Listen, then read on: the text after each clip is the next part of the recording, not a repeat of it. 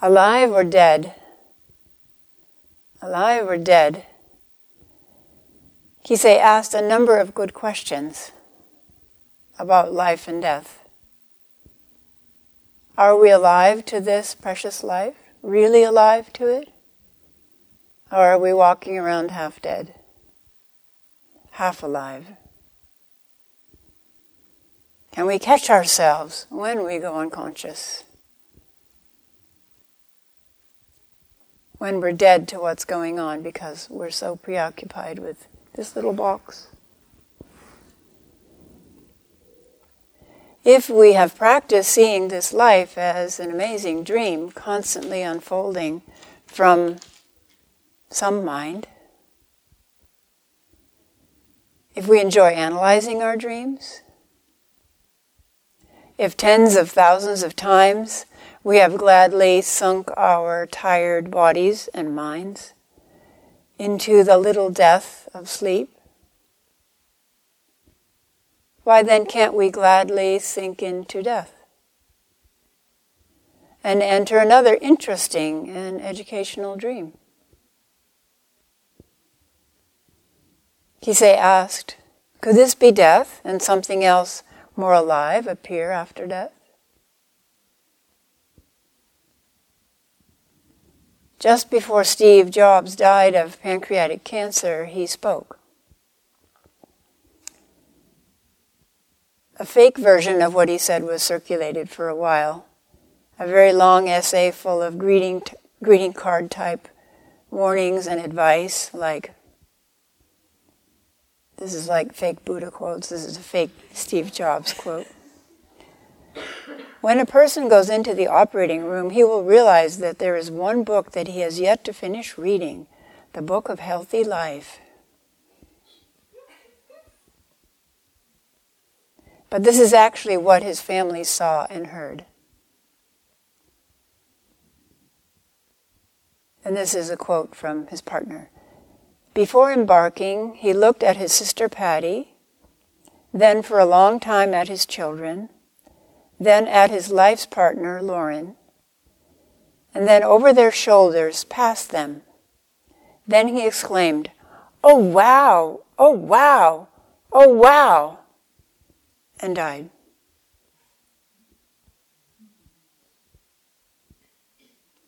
There is a koan about this. Tao Wu's alive or dead? Main case. Tao Wu, in Japanese Dogo, visited a family with Jian Yuan, in Japanese Zengen, for a condolence call because someone had died in the family. And typically priests go to help with ceremonies and at least offer condolences. In Japan, I don't know about China, but in Japan, Zen Buddhism became the holder of death and death ceremonies. Shinto was interested and occupied with ceremonies around life and fertility. So when Buddhism came in, it had to find a territory to work with, and it picked death, since people weren't working for that. So this is very apropos. Jian Yuan tapped the coffin 3 times and said, "Alive or dead?" Tao Wu said, "I won't say alive, I won't say dead." Jian Yuan said, "Why won't you say?" Tao Wu said, "I won't say, I won't say." Jian Yuan could not understand at the time. Later, he heard the Avalokiteshvara chapter of the Lotus Sutra being chanted. It said, "For one who has attained the monastic body, Avalokiteshvara appears in the monastic's body and expounds the Dharma." Hearing this, Jian Yuan came to realization. Commentary. Even in his not saying, Tao Wu has said it all. but Jianyuan does not know that it is right in his face. Later, hearing a workman chanting the Avalokiteshvara chapter of the Lotus Sutra, Jianyuan suddenly realizes Tao Wu's compassionate teaching and says, "At the time I was wrongly suspicious of my late teacher. How was I to know that this was not a matter of words and phrases? If you call it alive, you will have negated the fact. If you say dead, you have missed the truth of the matter by 100,000 miles. To say it is neither alive nor dead, or both alive and dead, compounds the absurdity. At such a time, what will you call it?"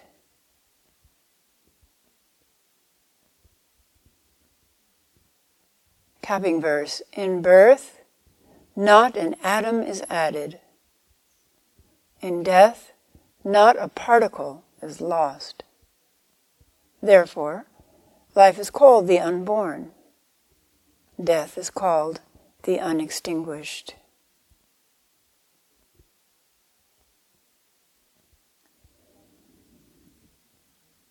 The second day of Sesshin can present difficulties for many people. On the first day, we're usually full of determination, zeal, dedication. On the second day, the body can begin to complain about the unusual activity of sitting still for hours. The mind realizes that you are serious about seeing through the thicket of thoughts that it constantly produces, and it can rebel, talking more on the second day than on the first day. Or it might seem as if it is talking more, because actually there's beginning to be some quiet space around and within these thoughts, so they stand out and are perceived more clearly.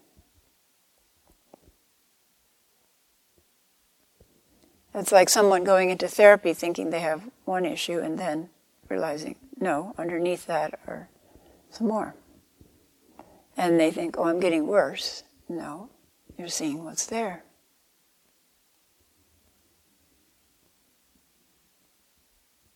These same thoughts flow on in our mind all the time when we're up and about, moving and talking, but they're covered up by action and noise, by moving and talking. Now you get a chance to see them and work with them. This is the day you have to put in what chemists call the energy of activation to get the Dharma body moving within you. Please be patient and kind to yourself, kind to your body by changing your posture. Be aware that no one in this hall is sitting without physical discomfort, and sometimes very strong physical discomfort. You are not alone. This is normal. This is part of having a body. If you are very uncomfortable, you can stand up for the rest of that period. If you are sleepy, you can stand up, and some people hold their arms in the arm posture of the horse stance in Tai Chi. Or you can change your sitting position and rotate sitting supplies each time you do Kinhin. You can sit cross-legged and then change the next period to a seiza bench, or change to a chair during Kinhin. If you're sitting in a chair, you can try putting a cushion behind your back to support it. Be creative. The Zendo has been very quiet. Everyone is sitting quite still and refraining from talking during the time that we're not in the Zendo, which is very important in the gradual softening and eventual dissolution of thoughts. And it supports the deepening of other people's practice. Sitting and cultivating physical stillness and inner quiet is the key that opens all Dharma gates.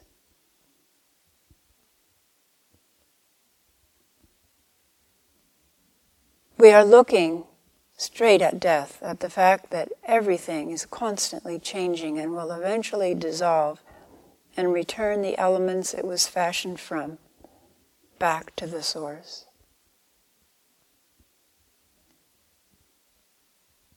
For a moment, please close your eyes and become aware of the calcium in your body, in your teeth, in your bones, in your bloodstream, and in all your cells.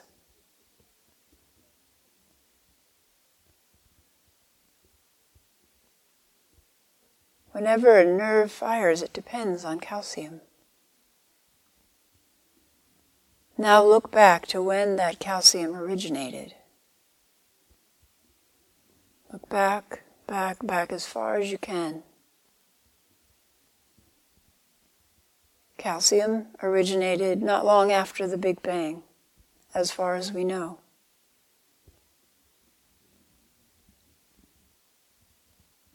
Now be curious about how many bodies it has passed through during the millennia that have passed before it came to form part of your body.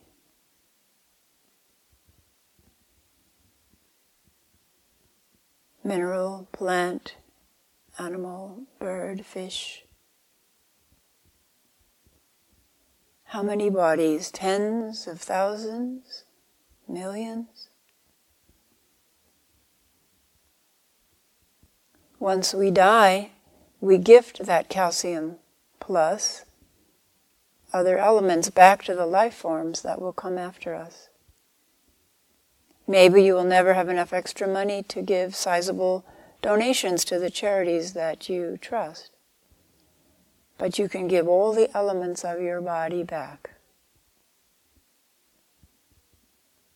There's water, which constitutes about 53% of your body, which may be in short supply in the future, and people might enjoy having it appear as rain or water to drink from a well. And here are some of the other elements. Because of water, oxygen and hydrogen.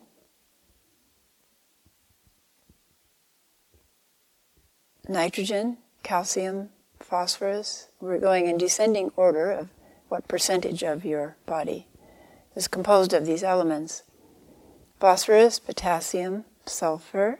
All cells contain sulfur. Sodium and chloride. Magnesium, iron, fluorine, zinc, silicon, copper, iodine, boron, selenium, nickel, chromium, lithium, molybdenum, cobalt, vanadium, and lutetium. All of these are necessary to a healthy human life, a healthy mammalian life, to other lives. Additional elements found in the human bodies that we currently believe are not necessary for life, although periodically they discover one that they thought wasn't necessary is necessary. Gallium, rubidium, strontium, bromine, lead, aluminum, cadmium, cerium, barium, tin, titanium, which I have some in here, arsenic, mercury, cesium, germanium, antimony, niobium, zirconium, lanthanum, tellurium, yttrium, bismuth, plus 12 other elements, unnecessary elements. Even if you die poor, you can still donate back all the silver and gold in your body. The amount of gold in your body is 3 times 10 to the minus 9 of your atomic mass. Unless you have gold and silver in your teeth. Then you donate more.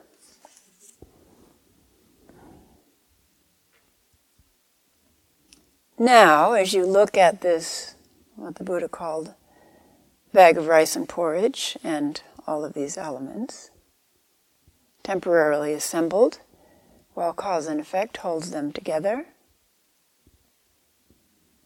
and then you look at them dissolving upon your death, then look forward through the millennia to come. as the calcium that is temporarily housed in what you call my body and all the other elements, moves on. How many other bodies will that calcium make life possible for? That sodium, that chloride, that hydrogen, that oxygen, that water.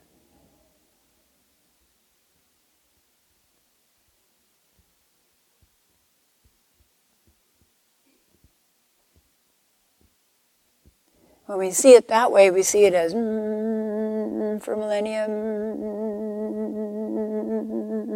me, infinitely in both directions. We use the term energy to refer to many things. So we could say the energy of calcium or hydrogen or oxygen. The fundamental aspect of vibration that characterizes all these elements. Or the energy that is involved in the factories are producing in your mitochondria, in each of your cells. Or the sensation of aliveness and vitality in your body, which Hogan often refers to as tingling. However, we also use the term energy to refer to our emotional state. I feel the energy of love. I feel the energy of anger. The lack of energy in depression, I just have no energy. No emotions, except depression. Or the excess of energy in excitement or joy. And we also use the term energy to refer to our state of mind. I have a lot of energy for practice right now, or I have less energy for practice right now, or I'm really curious about that, or I couldn't care less, or I'm concentrating really well, or my concentration is really poor,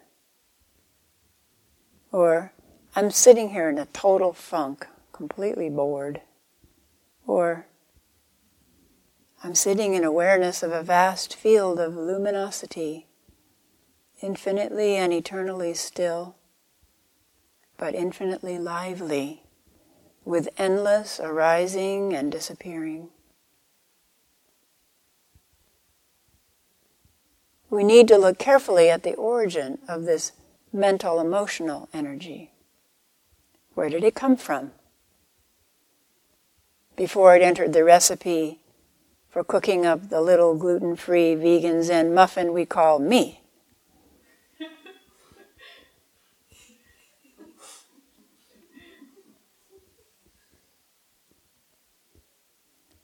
And what happens to that mass or mess of energy when you die? Remember conservation of mass and energy? The law of conservation of mass and energy. Energy is neither created nor destroyed. It changes form, but it is not destroyed. It was actually first described by a woman mathematician, M.E. Noether. It's called Noether's principle. Even within the domain of quantum physics, if we take into account aspects of time, conservation holds true. So, what happens to that mental emotional energy when you die? It's easy to see what happens to the physical energy, or at least to imagine it. But what about that mental emotional energy? What happens to your anger, your kindness, your sadness, your raging inner critic, your generosity, your jealousy, your existential despair when you die?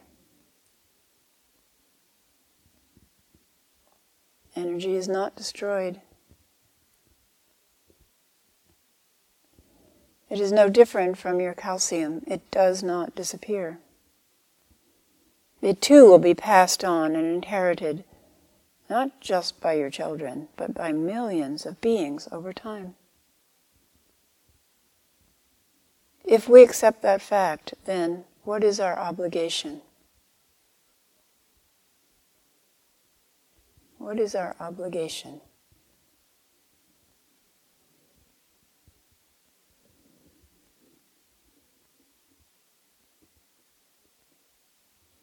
Unto the 7th generation, or the 10,000th generation. What is our obligation?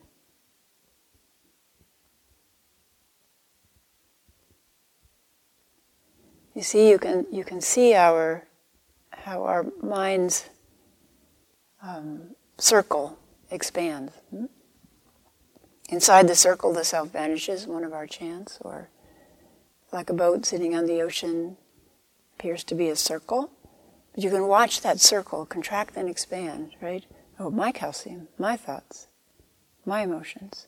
Oh, what if it goes on? Who would inherit it? Oh, my children might inherit. I don't want them to inherit my anger, more my loving kindness and my wisdom. But what if anywhere in the universe it's inherited? Even if life is destroyed on this planet, it goes on. So what is our obligation while we have the chance offered by this practice?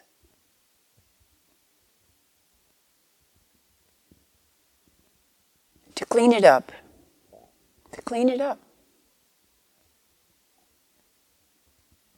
How? Through practice. We clean up our garbage after we eat, we compost it, and we turn it into something beneficial. All of us have that in our hearts. But this is even more important. To transform it so it can benefit the world. And it starts with recognizing and studying thoughts. Yesterday I suggested, some of you are out of the room, but others were here. Yesterday I suggested that when you recognize a formed thought arising in the field of your mind, you ask, what is the purpose of this thought? Is it worry about me? Is it worry about someone else? Is it soothing my discomfort with pleasant memories or fantasies? What is the purpose of this thought? Asking that question, what is the purpose of this thought, helps by giving you a few degrees of separation from the thought. And it begins to dispel two illusions. I am my thoughts, and my thoughts are always true and useful.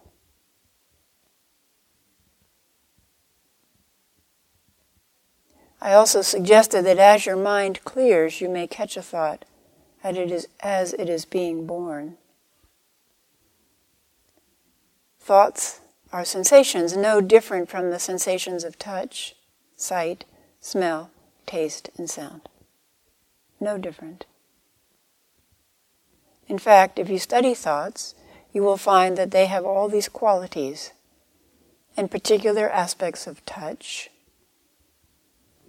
A thought seems to move through. Light or heavy, wispy or completely overwhelming. Has the aspect of sound, perhaps, a voice in your head, and possibly a visual quality. The visual quality is very interesting. As the tangle of thoughts in your mind begin to unravel, and the space that is always there, between, behind, around, and within them, begins to appear, thoughts may become just visual, just images. Some people get worried about that, but it's a stage in the deepening of meditation. So strange visual fragments flicker in and out. I call it channel surfing in the mind. Actually, it's surfing in the great storehouse consciousness, the Alaya Vijnana. One of the ways I keep myself occupied during sesshin is to catch one or two of the strangest thoughts. in order to prove to myself that most of my thoughts are complete nonsense. Yesterday I caught one of those scenes. It was visual. So this occurs in a flash, right? In a concession at the airport, a customer just left and was walking down the concourse. I looked down and saw that they had left a parcel, and I had the urge to call them back. All of that occurred in a flash. Where did that come from? I have no idea. Is it true? I have no idea. Is it useful? Maybe in helping me understand what thoughts actually are.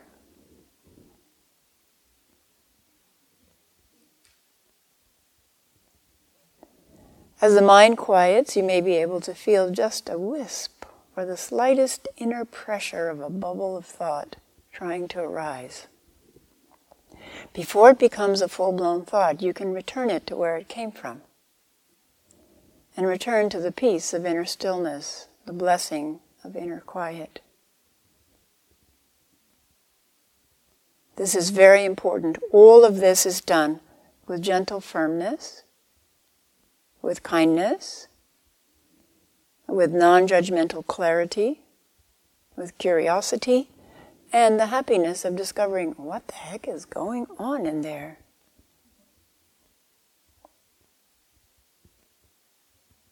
Once you know how your heart-mind works, you will know how it works for others. And you will be filled with compassion for their struggles. So have that compassion for yourself and your own struggles with your mind. This is another way to look at what continues. This is from What the Buddha Taught by Walpola Rahula, a book that I discovered when I first began sitting Zazen and really liked. It's very down to earth. It tells what the Buddha actually taught. We have seen earlier that a being is nothing but a combination of physical and mental forces or energies. What we call death is the total non-functioning of the physical body. Do all these forces and energies stop altogether with the non-functioning of the body? Buddhism says no. Will, volition, desire, thirst to exist, to continue, to become more and more, is a tremendous force that moves whole lives, whole existences, and that even moves the whole world. This is the greatest force, the greatest energy in the world. According to Buddhism, this force does not stop with the non-functioning of the body, which is death, but it continues manifesting itself in other forms, producing re-existence, which can be called rebirth. Now another question arises. If there is no permanent unchanging entity, or substance like a self or a soul, Atman, what is it that can re-exist or be reborn as another existence after death? Before we go on to life after death, let us consider what this life is and how it continues now. What we call life, as we have so often repeated, is the combination of the five aggregates, a combination of physical and mental energies. These are constantly changing. They do not remain the same for 2 consecutive moments. Every moment they are born and they die. The Buddha said, when the aggregates arise, decay, and die, O Buddha, O bhikkhus, every moment you are born, decay, and die. Thus, even now during this lifetime, every moment we are born and die, but we continue.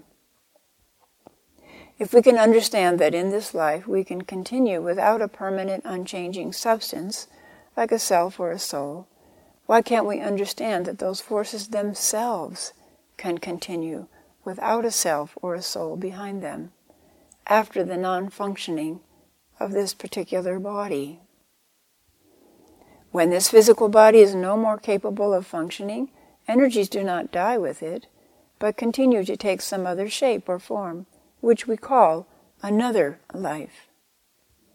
In a child, all the physical, mental, and intellectual faculties are tender and weak, but they have within them the potentiality of producing a full-grown person. Physical and mental energies which constitute the so-called being have within themselves the power to take a new form and grow gradually and gather force to the full.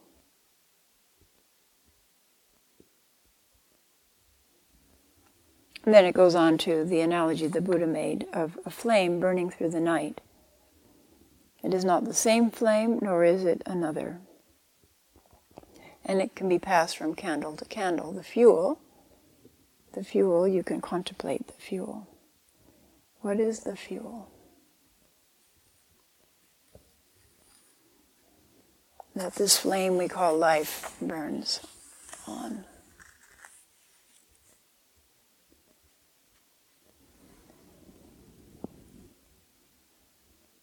Another way to look at what continues is karma. Karma is volitional thought translated into action or words, physical action or words. Sitting here, we are generating less difficult karma, meaning karma that will have a difficult outcome. Action or speech that will have a difficult outcome. Sitting here with our thoughts and not acting on our thoughts. It's fantastic. As one woman at a retreat in Vancouver said to me in Sonzen, she said, I have really struggled in this retreat. It's been really hard. My mind is just so full of thoughts. Then she said, but then I realized, what would I be doing if I weren't here for the weekend? I'd be shopping. And spending money I shouldn't spend to buy things I don't need, and driving around generating a lot of carbon waste. So I realized she was quite cheerful about this. I thought it was so sweet. Maybe I am doing some good by just sitting here.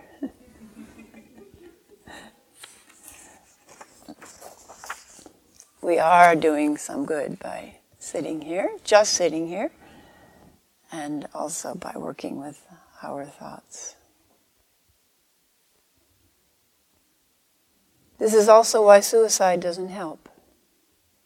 The karma or energy of difficult thoughts and actions continues and just causes more suffering to the people who know you and to the unknown people in the future.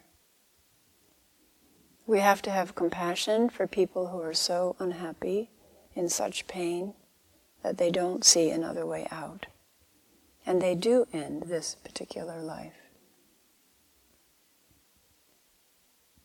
If they had the lifeline of practice, the ability to have perspective on their thoughts, the ability to experience what is always present behind the thoughts, within their own being, if they were able to have compassion and loving kindness for themselves, then they would be able to find another way out. The instinct to end the faultily constructed suffering self is not incorrect. Only the means are. Instead of being drowned in the suffering self, we can learn to float on the beautiful, deep, and eternally flowing river of Prajnaparamita. Wisdom beyond wisdom, compassion beyond compassion. That is always, always inspiring, sustaining, and embracing us.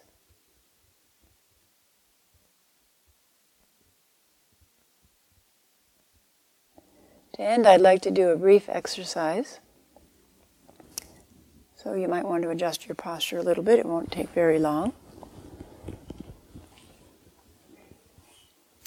This is part of our investigation of the firm belief that we all have in a separate self.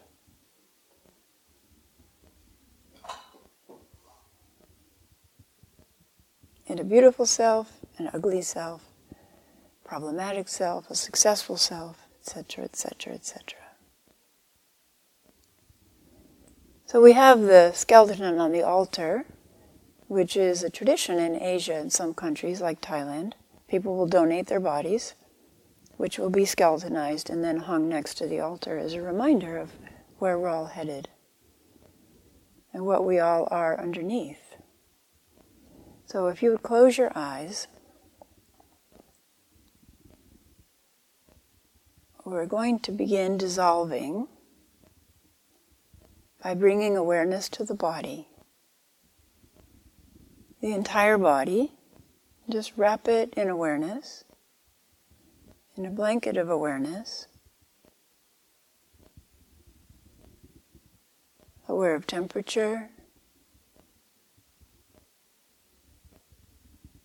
movement,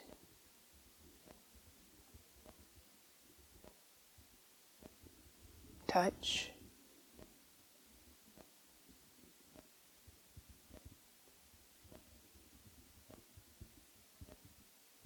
perhaps smells or tastes.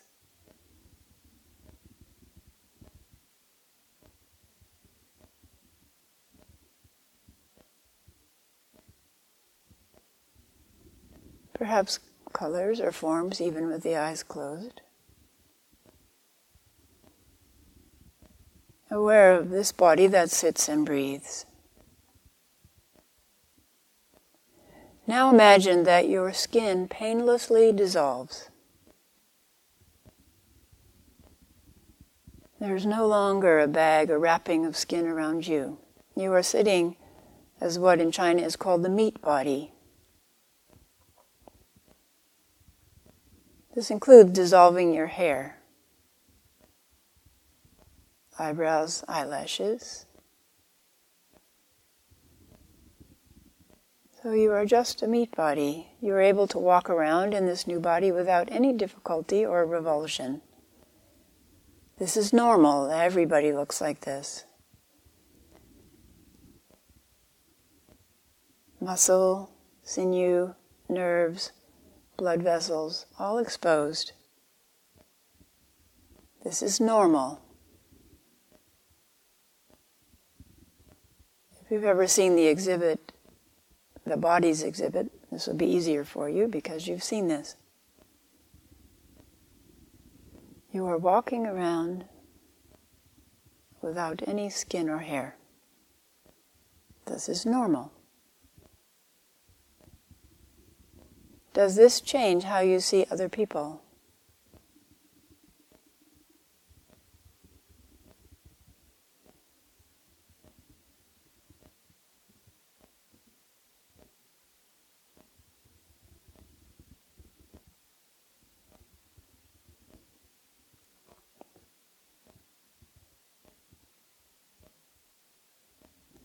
As you see a new person walk in the room, muscle, tendons, blood vessels, nerves walk into the room. You see them any differently than you would if they had skin on.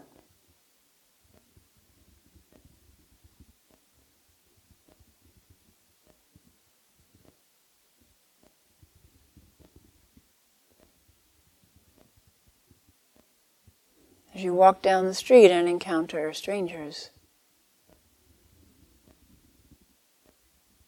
who have no skin or hair, just muscles, sinews, blood vessels, and nerves.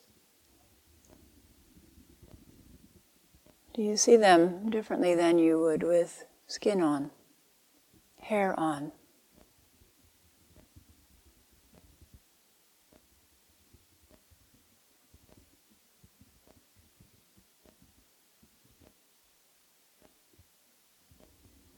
Now imagine that you pass a shop window and you can look and see yourself. This meat body walking down the street. Muscles, tendons, nerves and blood vessels. Do you see yourself any differently?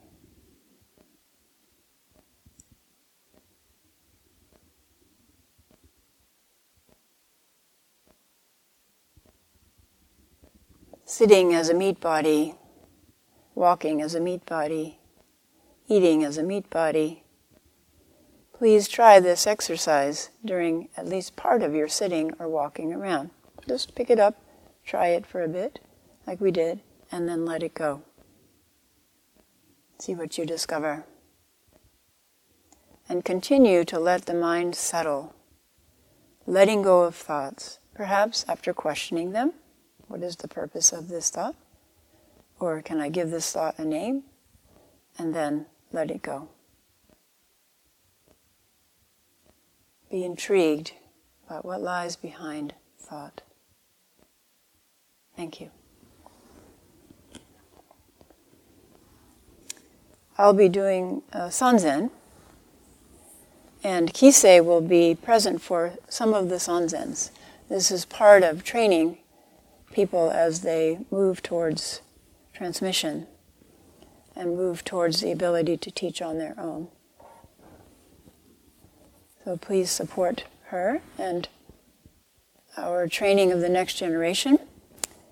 How beautiful to have a next generation should I die in 10 minutes.